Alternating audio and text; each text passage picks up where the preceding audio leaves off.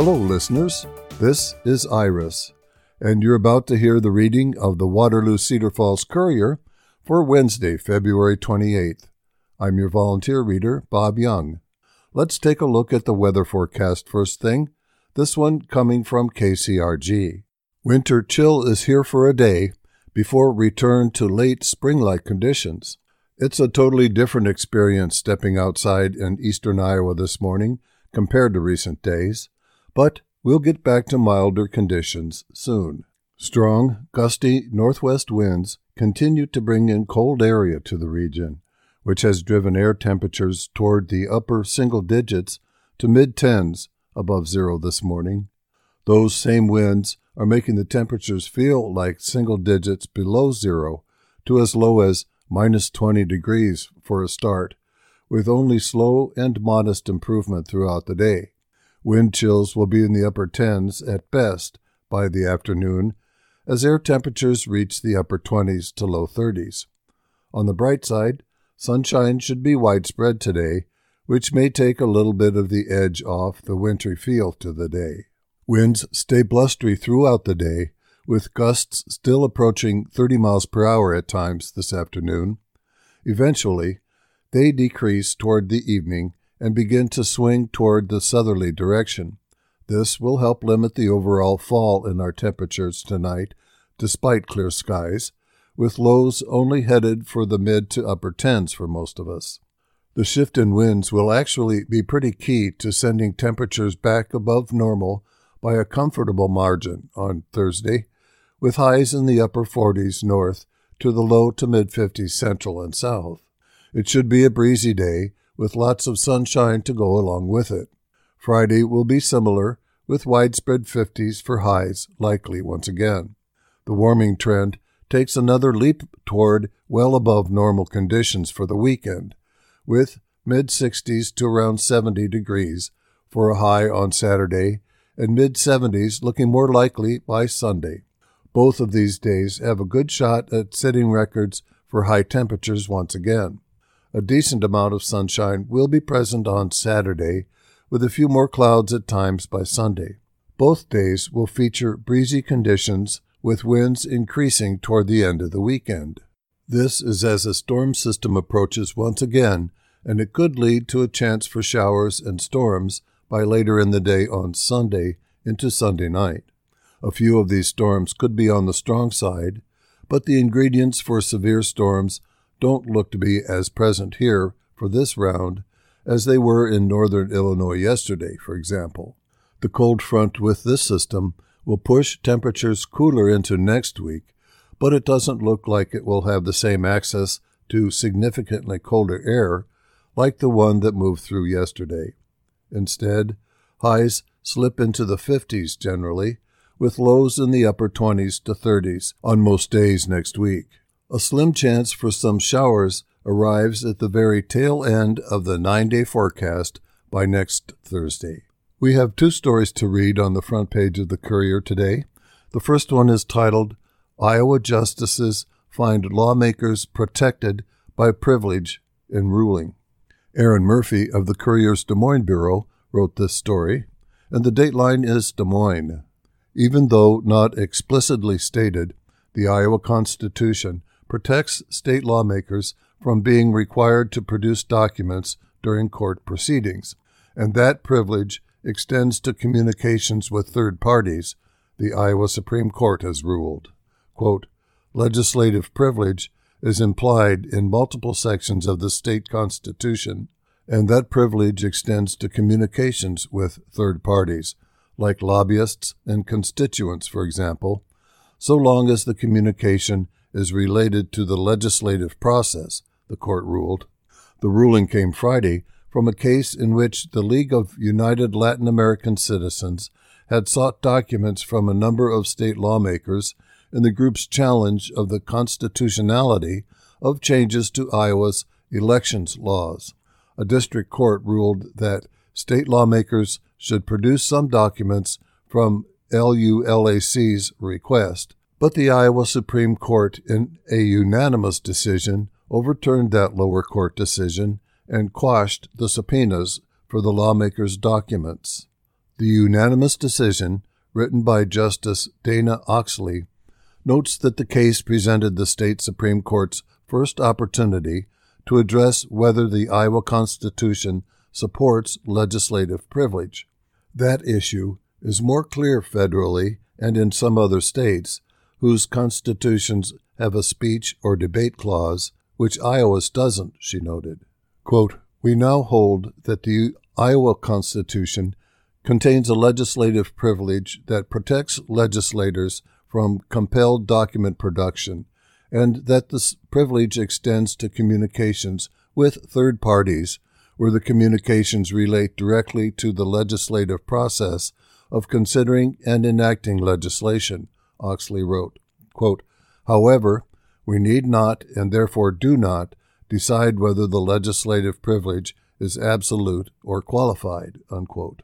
The court ruled that the Iowa Constitution effectively pieces together legislative privilege in three places: by expressly calling for a separation of powers between the three branches of government, giving state legislators a privilege from arrest during the session of the General Assembly, and protecting Iowans' right to make known their opinions to their representatives," unquote.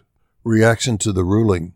LULAC has requested documents from 11 Republican state lawmakers as the group sought to prove changes to the elections law which shortened early voting times, constrained early voting options, and eliminated absentee voting options, were designed to prevent or discourage minority populations from voting. Senator Jack Whitver, the Republican Senate Majority Leader from Grimes, praised the ruling as a protection of Iowa's ability to communicate with their election officials without fear of legal retribution. Quote, "Iowans and organizations they support must have the freedom to engage with their elected officials on issues of personal importance to them without fear of public retribution from their opponents," unquote. Whitver said in a statement emailed to the Courier Des Moines Bureau. Joe Enriquez Henry, executive director of Iowa's LULAC chapter, expressed disappointment in the court's ruling and frustration with State House Republicans' changes to Iowa elections laws.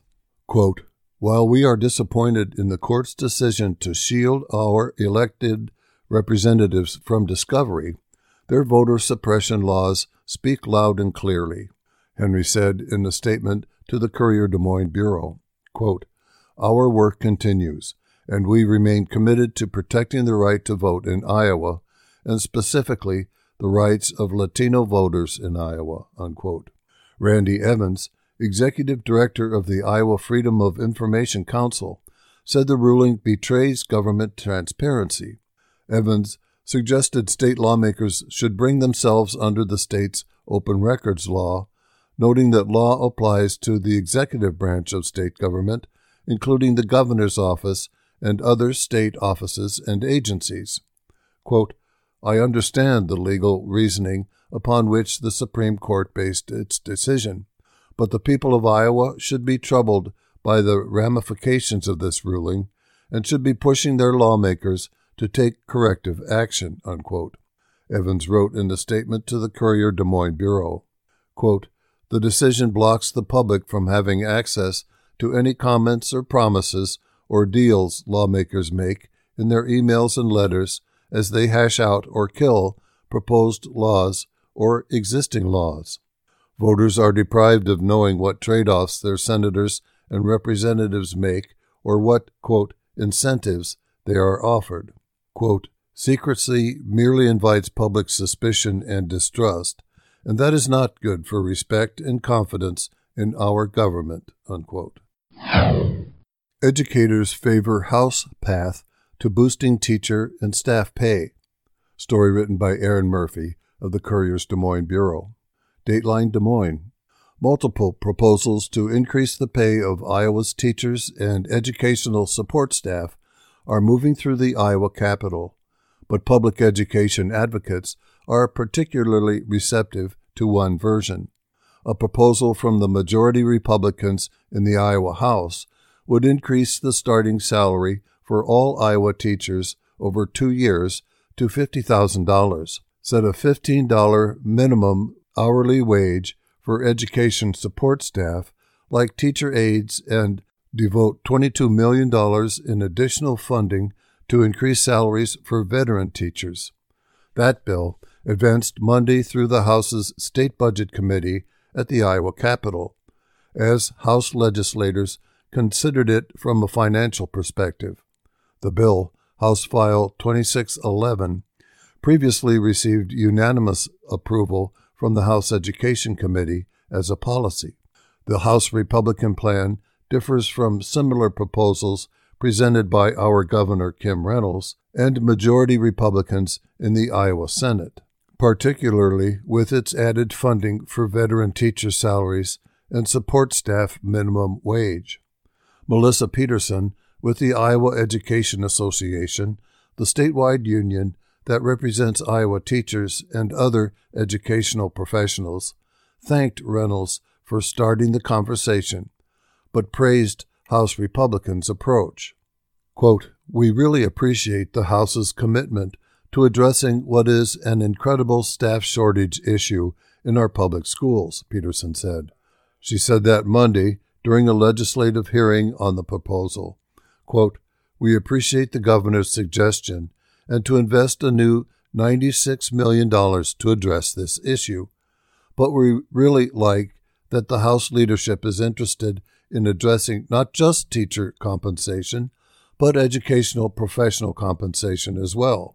That's really important," unquote. The current minimum beginning teacher salary in Iowa is $33,500. The House bill would increase that to $47,500 for the 2024-25 school year, then to $50,000 for the 25-26 school year and beyond. Groups representing Iowa school boards and school administrators also expressed support for the House bill. Quote, "One of our members' top priorities is addressing the teacher shortage, and we think being able to pay competitive wages is a great way to address recruitment and retention issues, as well as the investment in the support personnel like para-educators." Michelle Johnson, with the Iowa Association of School Boards, said during Monday's hearing, quote, "So overall, we think it's a great investment," unquote. Dave Doughton, with the School Administrators of Iowa, said the group supports the House bill for the same reasons, and also expressed gratitude for the House approach of making the proposed increases a bill by itself, separating it from legislation that would dramatically alter the operation and funding of the state's 9 area education agencies. Reynolds put the teacher pay provisions in the same bill as her AEA proposal, which has sharply divided Iowans, education advocacy groups, and state lawmakers. Quote, "As has been mentioned, we have a significant teacher shortage in Iowa, as well as support staff shortage, and we need to find ways to help address that. We think this does it," Doughton said. All 3 members of the legislative subcommittee panel, 2 Republicans and 1 Democrat, moved to advance the House proposal out of subcommittee, and shortly afterward it was approved unanimously by the full House State Budget Committee. Quote, "I've been hearing more and more about support staff as well, almost as much as teachers' salaries. So I think this is a really important bill that addresses that," said Representative Carter Nordman, a Republican from Panora, who managed the bill through both legislative steps on Monday. Quote, "It's important that we attract teachers into the profession, but also retain teachers. And I think this addresses that. I think this is a good step forward," unquote. A spokesman for majority Iowa State Republicans said that caucus is weighing how all pieces of the K-12 public education funding pie for fiscal 2025, which begins July 1st, being considered this session, fit into the overall spending, including general state education funding, teacher and staff salaries, and AEA funding. Those spending levels ultimately will be negotiated by Senate and House Republican leaders. Consumer confidence slips below predictions. The index of Americans' assessment grew for the 3 months prior. The story comes from the Associated Press. American consumers are feeling less confident this month as concerns over a possible recession grew despite most recent data pointing to a healthy U.S. economy. The Conference Board, a business research group, said Tuesday its consumer confidence index fell to 106.7 from a revised 110.9 in January. Analysts had predicted the index would remain steady from January to February. The decline in the index comes after 3 straight months of improvement. The index measures both Americans' assessment of current economic conditions and their outlook for the next 6 months.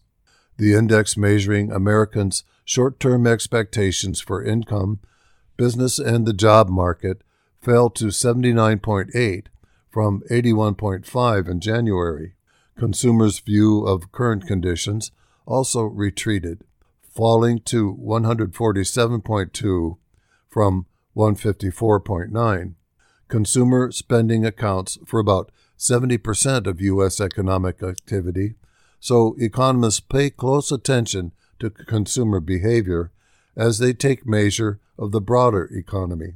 Overall, confidence is barely above the average from last year, which was 105.4, according to economist Stephen Stanley. Now, let's turn to the sports page.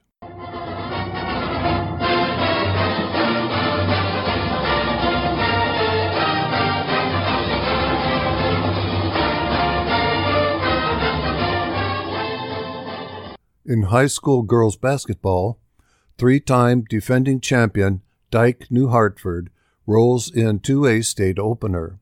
Dateline Des Moines. When it comes to playing 3-time defending champion Dyke New Hartford, it's kind of a pick-your-poison moment in preparation. The deal is none of the poisons are an easy swallow. Tuesday, 8th-seeded Cascade decided to pack the paint and take away the Peterson twins, Jaden and Peyton. That meant leaving sharpshooting Marlon Bixby open often. The Cougars picked the wrong anecdote. Bixby knocked down 7 3-pointers, 5 in the first half, as her 25-point game led the Wolverines to an easy cruise control 58-28 victory in a Class 2A state quarterfinal at the Wells Fargo Arena. Quote, "We did a great job of moving the ball around," Bixby said. "The inside is always packed. You know, Peyton and Jaden are really good down there, so you have to stop them somehow. So I think that opens up the 3-point lane for me, Izzy Norton, and Maddie Buskall," unquote.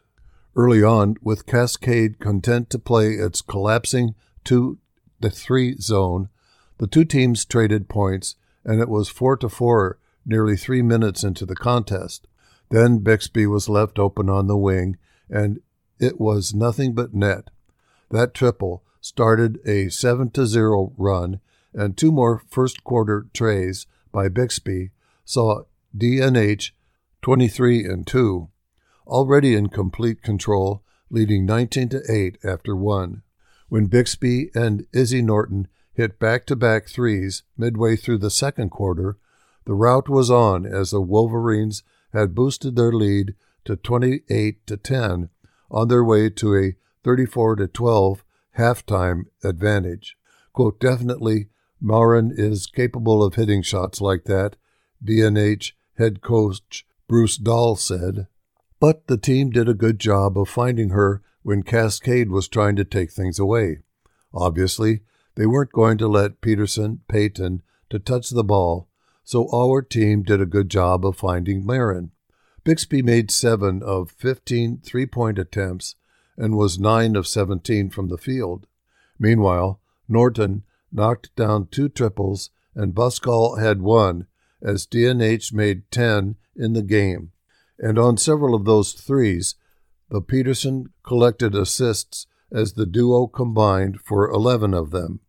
Jaden Peterson finished with 9 points, 17 rebounds, 5 assists, 2 blocks, and 2 steals.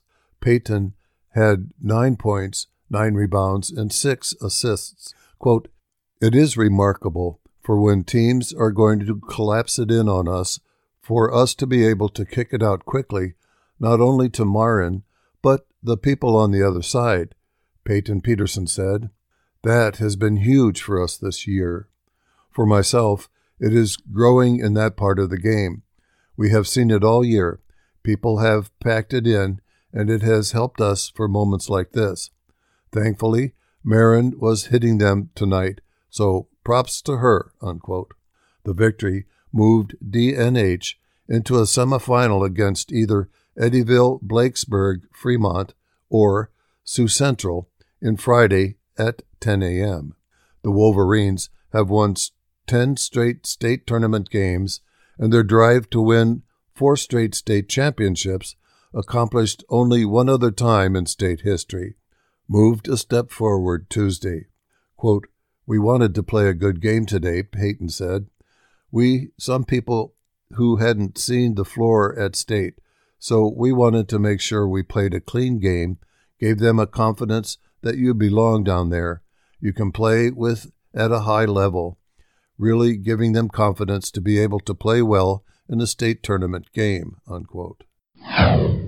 Now, in boys high school basketball, Cedar Falls cruises to state tourney with win over Waukee Northwest. Story written by Ethan Petrick. Dateline Marshalltown.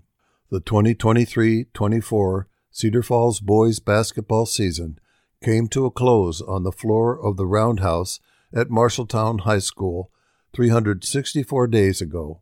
Not a day has gone by since the Tigers forward Cade Corbett had not thought about the 54-47 loss to Ankeny Centennial. Quote, "I have not stopped thinking about that moment since it happened last year," Corbett said. "The same location and everything. I just knew we had to get back there and knew we had to be everything we had," unquote. According to Cedar Falls head coach Ryan Schultz, the rest of the Tigers shared Corbett's drive. Quote, "There is some familiarity with this setting for one," Schultz said. "Then, for those guys that were in the game last year, I think there is a little hunger involved there with coming back and trying to right a wrong," unquote. On Tuesday night, the Tigers, 20-3, righted last year's wrong with a 62-42 win over Waukee Northwest, and they are 15-9, in the Class 4A Sub-State 6 Championship. With the win, the Tigers advanced to their 6th state tournament appearance in the last 7 seasons and the 14th in the program history. Schultz described the opportunity to travel and compete for a state title as a fitting conclusion for the close-knit Tigers. Quote, "This group is an incredibly special group," Schultz said. "All of our teams have been special in their own way, but this team has a really good feel. They have really come together since the middle of the year. It's just such a tight group all the way from 1 to number 20. The energy is infectious with this group and just the way they treat each other. They love to play the game. It is great to get those guys down there," unquote. Schultz said the catalyst for the Tigers' special nature came midway through the season when they embraced their new system and their individual roles within that system. Quote, "Playing with 10 guys, playing with full court pressure, getting out and guarding all the way to half court in the half-court defense," Schultz said. "Part of it was getting used to the system and doing that, and part of it is just getting guys settled into roles and trusting it and trusting each other." On Tuesday, Cedar Falls used its new system to take control early on against the Wolves, storming out to an 8-0 lead as Logan Rowe managed to get a pair of early layups to go, and Cade Corbett returned to the high-flying form he demonstrated against Ottumwa last Friday. After a three-pointer from Maverick Inman got Waukee Northwest on the board, Cedar Falls' Aiden Haith hit a three-pointer. Then came the second unit as Will Gertis managed a layup to give Cedar fans a 13-3 advantage with 3 minutes to play. A 6-0 Wolves run trimmed the lead to 13-9 as Waukee Northwest senior Luke Hart got a layup to go in the final minute to cap the run. A foul on a 3-point attempt sent Cedar Falls' Anthony Galvin to the line with 1 second on the clock for 3 free throws. The junior guard got all 3 attempts to fall to give the Tigers a 16-9 lead after 8 minutes of action. The trip to the line helped spark Gavin, who missed 10 games this season and has taken on a new role as a go-to scorer off the bench for the Tigers since returning to the court 2 weeks ago. Quote, "It feels great to get that momentum going into state," Galvin said. "It was a great fight. I feel like the first starters got us out to a good start, so after that, our second group just had to follow up, and that kind of just got us going. I just had to get something to fall. The 3 free throws just got me going, got my shot feeling good, got me confident," unquote. Cedar Falls' starting group returned to the floor to start the second quarter as Corbett and Keegan Steig powered a 10-0 run, leading 26-11 after the run ended and a Steig mid-range jumper. The Tigers never let their lead fall below 10 points, as the second unit continued to be just as dominant as their starting 5. Quote, "It's pretty special when you have that coming off the bench and coming in waves that way," Schultz said. "It can be a big strength for this team." According to Corbett, that is the exact approach the Tigers intend to bring to Des Moines next week. Quote, "We have talked about it all year," Corbett said, "set standards toward it, and accomplished all those goals thus far. But we still have more to do," unquote. Now turning back to local news from the Courier, OK Factor joins Waterloo Cedar Falls Symphony for fusion of classical and alt-classical music. Melody Parker wrote this story. Dateline Waterloo. Saturday's concerts at the Brown Derby Ballroom will be several firsts for the Waterloo Cedar Falls Symphony Orchestra. The 4 and 7:30 p.m. performances are the first concerts of the 2024 season and the orchestra's first-ever candlelight concerts. Quote, "We'll be featuring the intimate instrumentation of Aaron Copland's Appalachian Spring, paired with new work of duo OK Factor," said Jason Weinberger, WCF Symphony Artistic Director and Conductor. Quote, "We haven't been at the Brown Derby for a while, so we're returning. I'm excited about the candlelight approach, something we've never done before," he explained. Audience members will be seated in the round with 13 wind and string musicians assembled in the center of the room. The ballroom itself will be lit with more than 2,000 flameless candles. Quote, "The lighting and the setting itself, which is not a typical venue for us, is very much a part of bringing concert-goers a memorable experience," Weinberger said. He describes the iconic Appalachian Spring as one of the most recognizable pieces of American music. Quote, "When people hear it, it's likely they've heard it their entire lives. It's so recognizable and familiar." Originally a ballet created by Copland and fabled choreographer Martha Graham, the celebrated composition was later arranged as an orchestral work. Copland's masterpiece, which is musically very demanding for musicians, bridges the gap between musical worlds of classical and the Minneapolis-based OK Factor's alt-classical music. They will be performing all newly created charts for the OK Factor and orchestra. Quote, "We're calling it the OK Factor Suite. It will be a world premiere, which is very exciting for us," said Weinberger.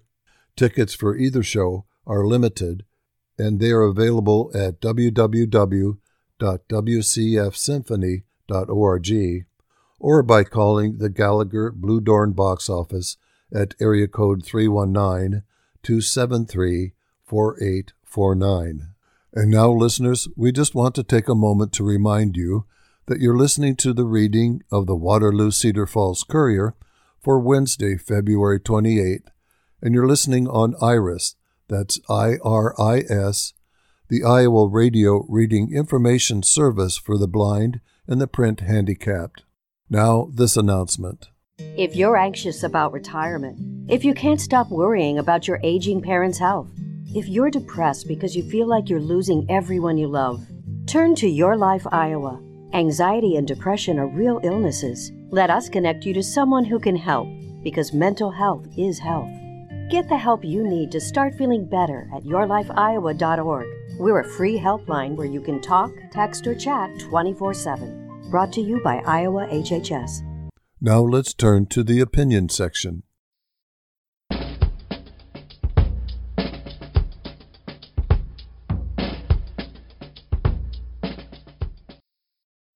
Our first editorial today comes from the New York Times, and it's titled, IVF is a Miracle. For Republicans, it's a landmine. This is the opinion of Kristen Saltis Anderson, and it's dated February 27th.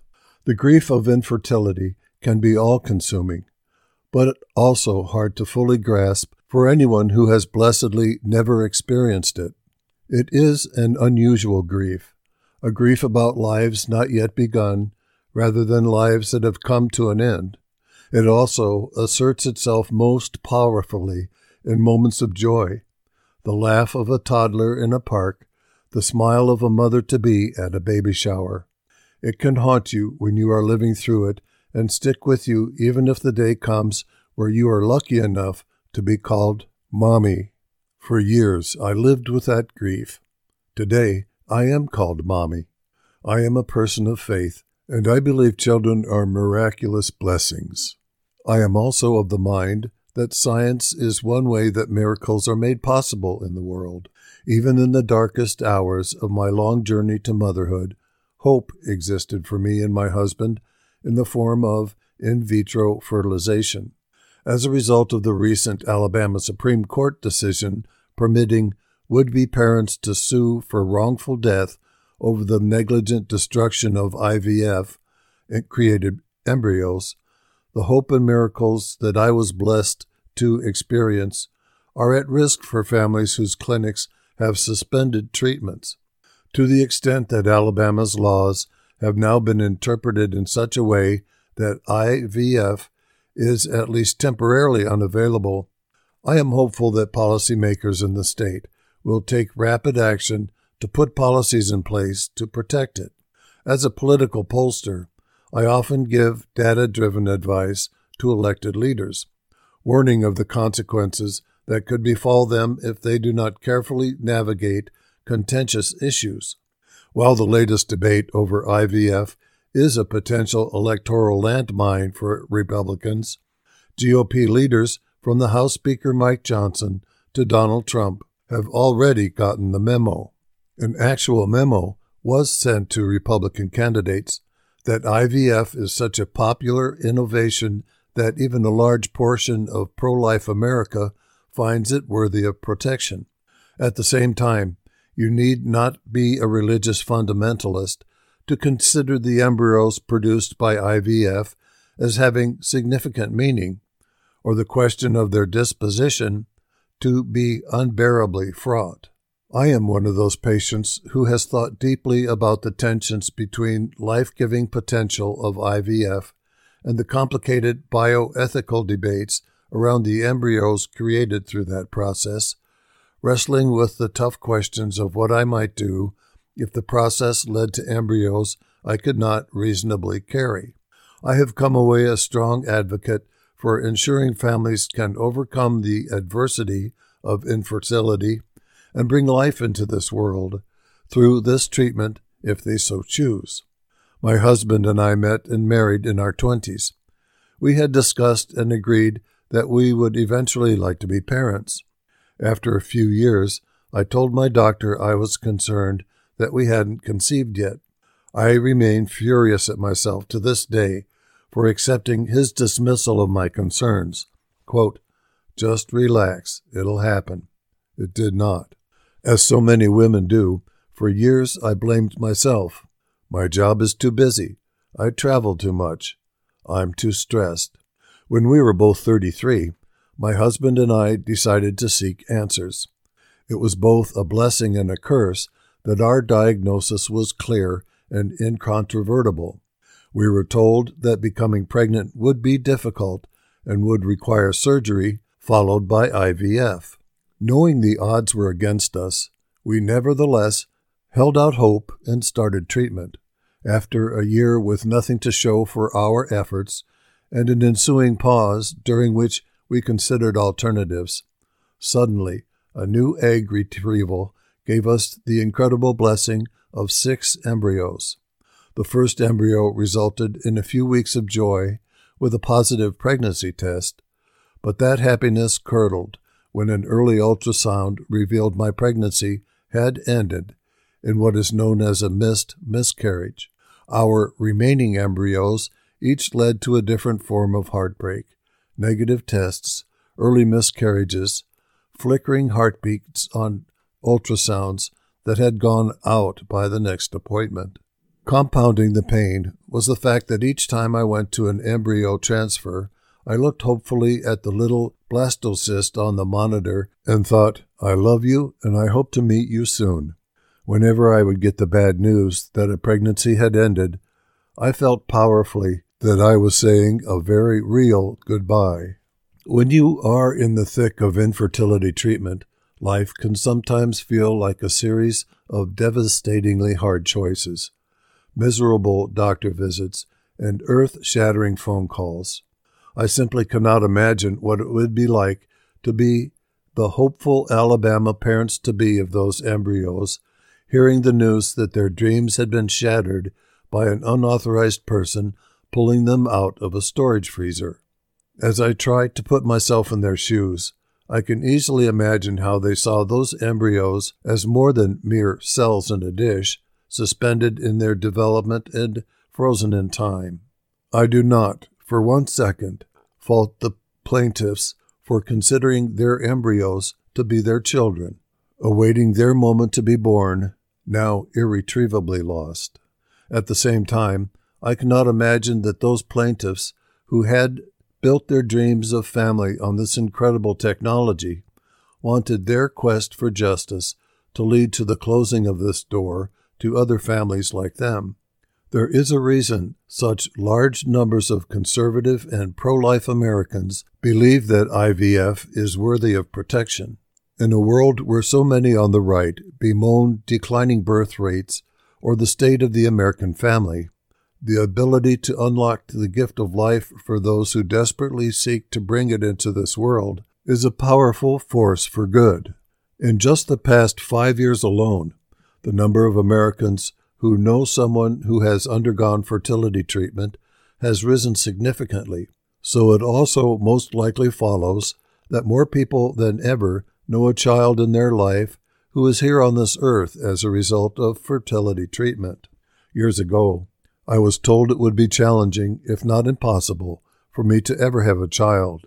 In a matter of days, I will give birth to my second daughter, a sentence that still remains incomprehensible to me. As I write this, sleeping just upstairs is my firstborn, Elena, whose name means God has answered. Every time I look at her beautiful face, I am grateful for the answer to my years of prayer. I do not take a moment with her for granted, and I do not take for granted that it is only through a miracle of faith and science in tandem that I am called Mommy today. Kristen Saltis Anderson is a Republican pollster and a moderator of Opinion's series of focus groups. Now, from the New York Times, opinion writer Paul Krugman, The Mystery of White Rural Rage. Will technological progress lead to mass unemployment? People have been asking that question for 2 centuries, and the actual answer has always ended up being no. Technology eliminates some jobs, but it has always generated enough new jobs to offset those losses, and there's every reason to believe that it will continue to do so for the foreseeable future. But progress isn't painless. business types, and some economists may talk glowingly about the virtues of creative destruction, but the process can be devastating, economically and socially, for those who find themselves on the destruction side of the equation. This is especially true when technological change undermines not just individual workers, but also whole communities. It isn't a hypothetical proposition. It's a big part of what has happened to rural America. This process and its effects are laid out in devastating, terrifying, and baffling detail in White Rural Rage, The Threat to American Democracy, a new book by Tom Schaller and Paul Waldman. I say devastating because the hardship of rural Americans is real, terrifying because the political backlash to this hardship poses a clear and present danger to our democracy, and baffling because at some level I still don't get the politics. Technology is the main driver of rural decline, Schaller and Waldman argue. Indeed, American farms produce more than 5 times as much as they did 75 years ago, but the agricultural workforce declined by about 2/3 over the same period, thanks to machinery, improved seeds, fertilizers, and pesticides. Coal production has been falling recently, but thanks partly to technologies like mountaintop removal, coal mining is a way of life, largely disappeared long ago, with the number of miners falling 80% even as production roughly doubled. The decline of small-town manufacturing is a more complicated story, and imports play a role. But it's also mainly about technological change that favors metropolitan areas with large numbers of highly educated workers.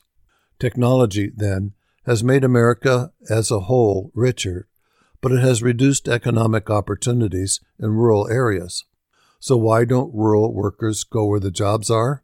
Some have, but some cities have become unaffordable, in part because of restrictive zoning, one thing blue states get wrong, while many workers are also reluctant to leave their families and communities. So shouldn't we aid these communities? We do. Federal programs, Social Security, Medicare, Medicaid, and more are available to all Americans, but are disproportionately financed from taxes paid by affluent urban areas. As a result, there are huge de facto transfers of money from rich urban states like New Jersey to poor, relatively rural states like West Virginia.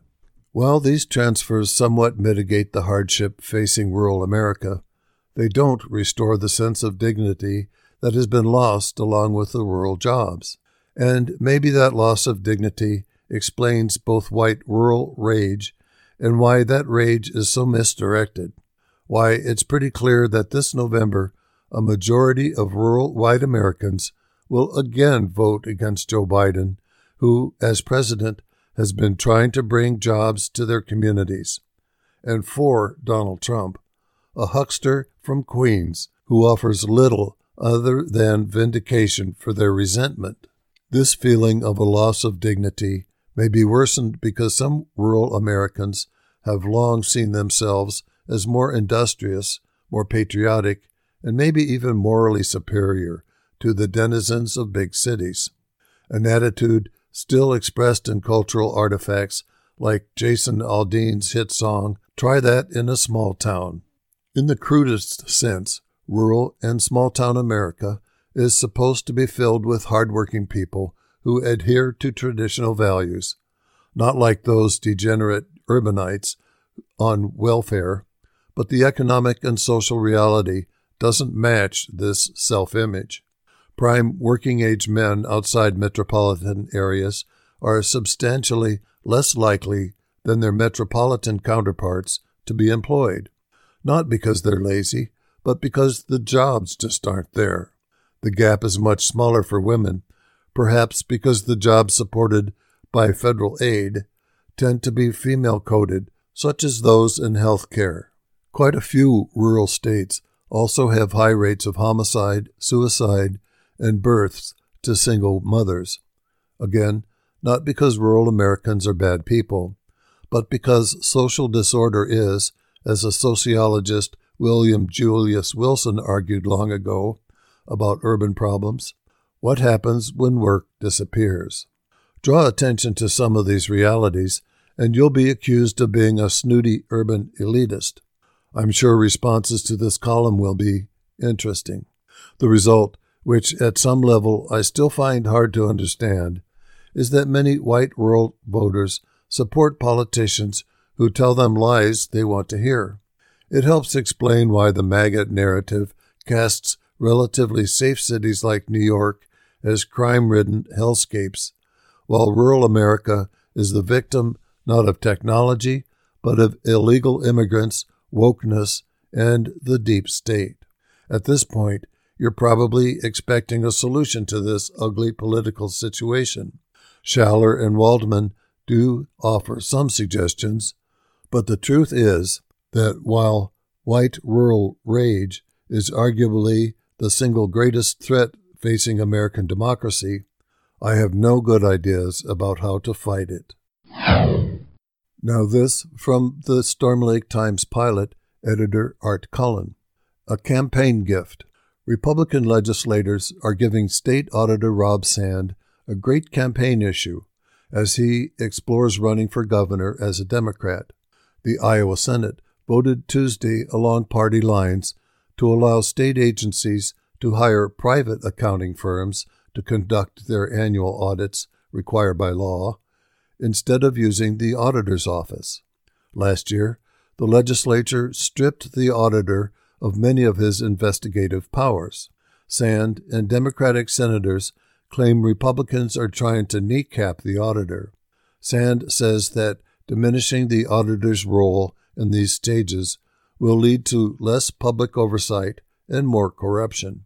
Republicans said that the agencies could save money by using private certified public accounting firms.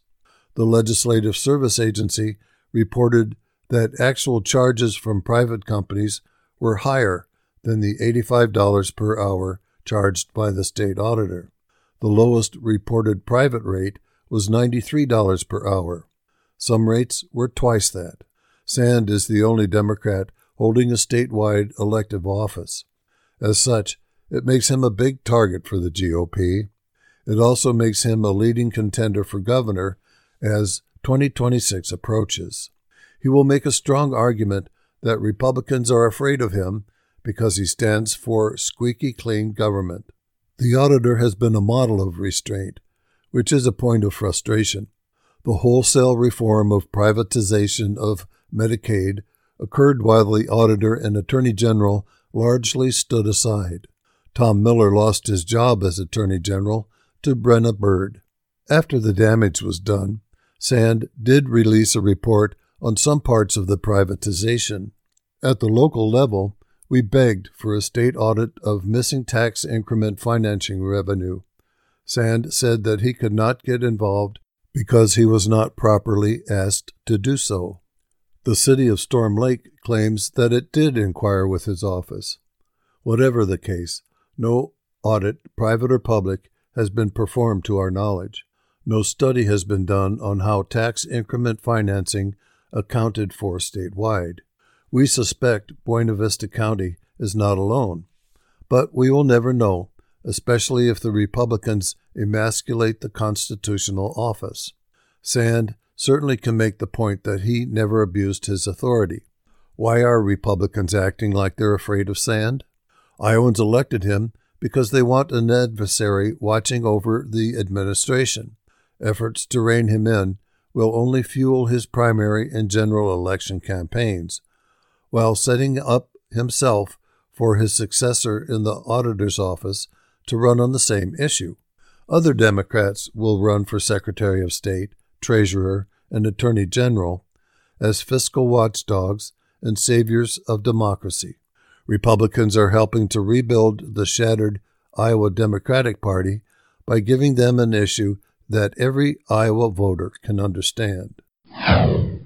Next, contributor Rick Moraine wrote this editorial in the Storm Lake Times Pilot, titled Patriotism or Parental Rights. I don't remember when or where I learned the national anthem or the other American patriotic songs or the Pledge of Allegiance. I know I was pretty young when I committed them to memory, but I don't remember the occasions or the process, nor do I remember whether I learned them in school or in some other venue. I also don't remember whether my grade school classes recited the Pledge of Allegiance to open the school day. We may have. Maybe some of my classmates can set me straight about that. We didn't acknowledge God therein. That part was added in 1954. My mom was my Cub Scout den mother, and my dad was my Boy Scout troop scoutmaster. I learned the Cub Scout motto, the Scout oath, the Scout law, the Scout motto, and the Scout slogan from them, and they may also have been my teachers for the American patriotic material. In my childhood Sunday school, the religious education director taught us a pledge that we all recited while standing each Sunday morning. Quote, "I promise, God helping me, to abstain from the use of alcoholic beverages in any form." We also learned the pledge to the Christian flag, and some of my friends in other denominations learned the pledge to the Bible. There was a whole lot of pledging going on, and I didn't think any of it was out of the ordinary. It was just what you did at the time. It was what good patriots, good scouts, good Christians, and good kids did in Jefferson in the 1940s and early 1950s. It was part of my family's culture, and it was knee-jerk automatic. It wasn't until later that I learned that in some places, not all folks, even in the Judeo-Christian tradition, believed in pledging allegiance, spoken or sung, to a country or its flag, or even in standing while others made those recitations. The youngsters' obedience to their parents' wishes cost them friendships and earned them jeers and worse from their classmates. The beliefs their parents handed down to them violated what their public school required of them, and they paid the price through their classmates and some teachers' intolerance. Kids from families in those traditions, and in some other religious traditions as well, would face similar opprobrium in public school under a bill in Iowa House Subcommittee passed 2-1 and sent to the full House Education Committee a couple of weeks ago. The bill, if enacted by the legislature and signed by the governor, would require public school students to open each day by standing and singing one of the verses of the national anthem. At special events, the school would require the singing of all 4 of the national anthem's verses. Lots to consider about that. First, even the first verse is a lot for early grade school youngsters to master. It's a pretty lengthy stanza, as are each of the other 3 verses.